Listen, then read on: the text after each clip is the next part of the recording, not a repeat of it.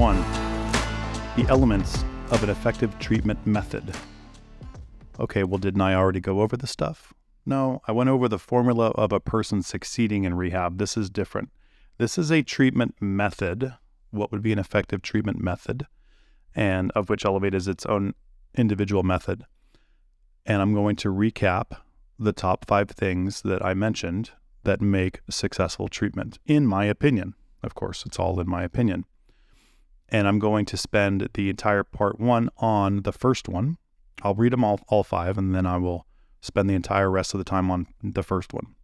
So the 5 things are, number 1, no labels. Number 2, no judgment or shaming. Number 3, structure and plenty of productive activities. Number 4, allow vulnerability and teach real responsibility. And number 5, support from loved ones without enabling.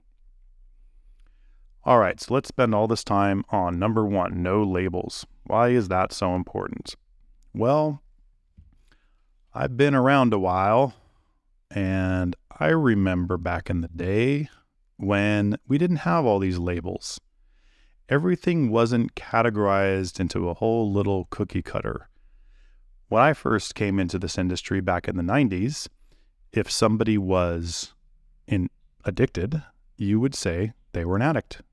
They were experiencing addiction. You could separate that by saying they're an alcoholic or they are a drug addict. Those were sort of the two things. You're either if it's alcohol you're addicted to, you're an alcoholic. If it's drugs you're addicted to, you're a drug addict. And that's just the way that it was. And no one really got offended by saying, oh, I'm not an addict, I am a person experiencing addiction. Okay, whatever. I mean, semantics. I understand if you're trying to give the power to the person and you're trying to say that person is an addicted person, not an addict, because you're trying not to label them. So I understand. I support that. No problems there. I think back in the 90s and earlier, people just weren't offended by the label. They were like, yeah, I'm an alcoholic, man. I drink a lot of beer. Or, yeah, I use heroin every day. I guess I'm an addict. That's what it is.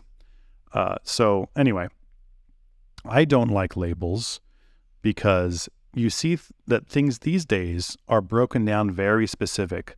And I go into the book. Now, it's not even just drug addiction. It's substance use disorder. So substance use disorder. So you have a disorder. You have a disorder. Okay? That's interesting. It's like a condition. And not only do you have substance use disorder, now it's broken down further. What category of substance use disorder do you have? Do you have alcohol use disorder? Do you have marijuana use disorder? Do you have opioid use disorder? Well, so and the list goes on. You could have basically anything could be called a use disorder, right? Because who makes up these rules? Just people. They just sit around and decide. I would imagine if someone wanted to, they could look at me and look at my belly and say, you probably have sugar use disorder, don't you? And I would have to say, well, I probably do.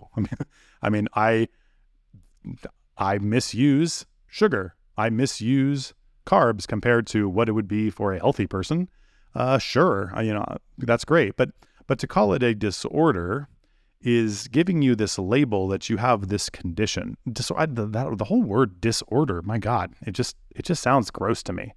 So you have a disorder. Something is wrong with you because you are not using alcohol. You have a disorder concerning alcohol.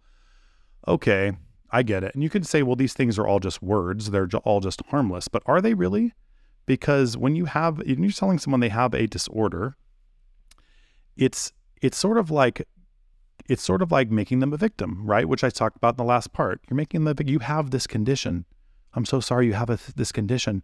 It's called alcohol use disorder. Oh my God, I do?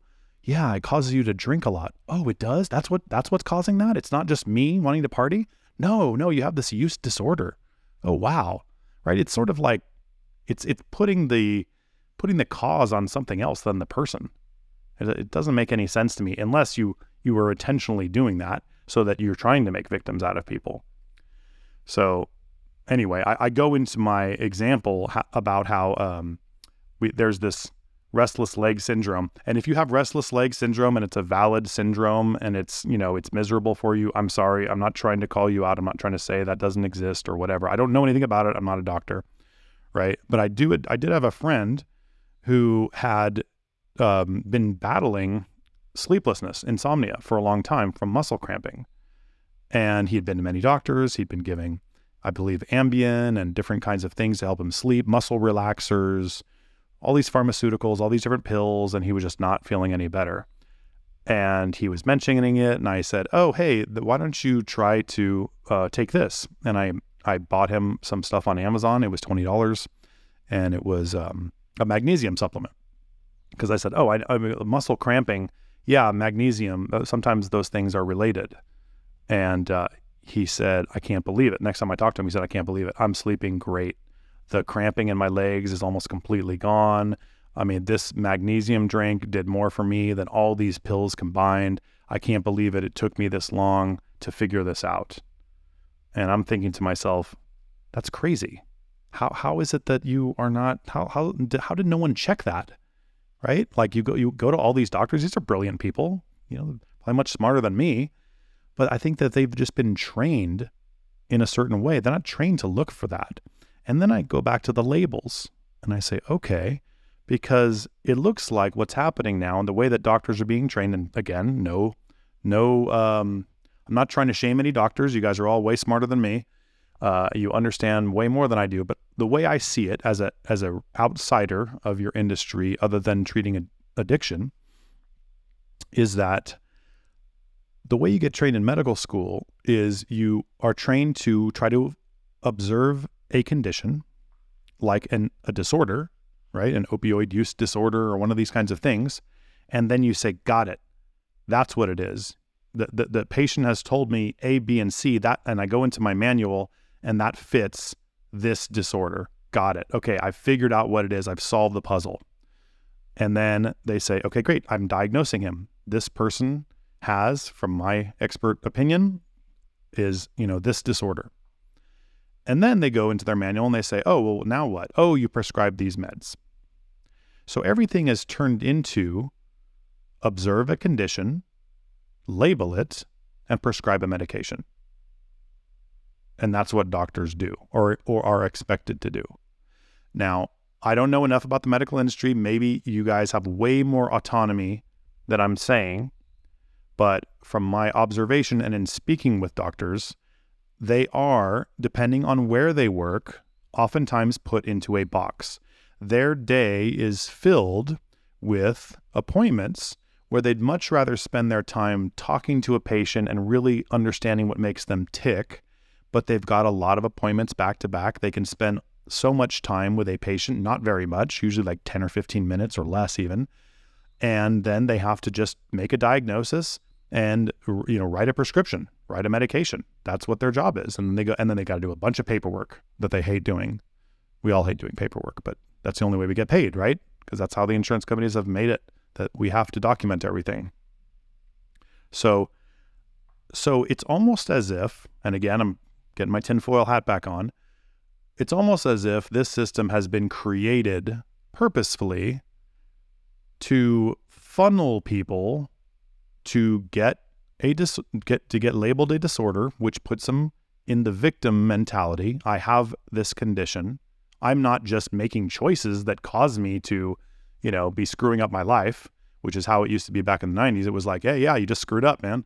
Drinking too much. Geez, get it together. It's become, no, you have a disorder. Oh, no, it's not your fault. You have a disorder. You're a victim. Let me give you these pills. Let me give you these things. And then if that doesn't work, we'll try something else. It's, correct me if I'm wrong, please. You can come out and tell me I'm wrong, but it just looks like the system is made this way in order to potentially just make people victims and give them pharmaceuticals as their solutions. Because when somebody has gone to doctor after doctor after doctor, and not one of them asked if they were deficient in magnesium or ran some kind of a test to see that, why not? And it's not because they're not smart enough. They are. I just have to believe they haven't been trained to do that. And is it because Is it because a blood test is expensive? Well, I mean, is it really? I don't know. It doesn't seem like it should be that expensive. It certainly should be better for a patient, because if they're fumbling around for months and trying different meds, trying to figure out what's going on, it would have been way easier to just take a blood test and make sure that they're not deficient in magnesium, right? Who would benefit from this kind of a system? Well, I think we know. And I hate to keep calling out Big Pharma. I don't know any of these people personally, right? I don't know, but it just seems like it, as an outsider, just seems like things are going that way. They're funneling in this direction. We all know they have power and money, and, you know, the medical industry and them work hand in hand, and all these kinds of things. So, I'm not saying that one thing or another. I'm just saying that's how it looks to me.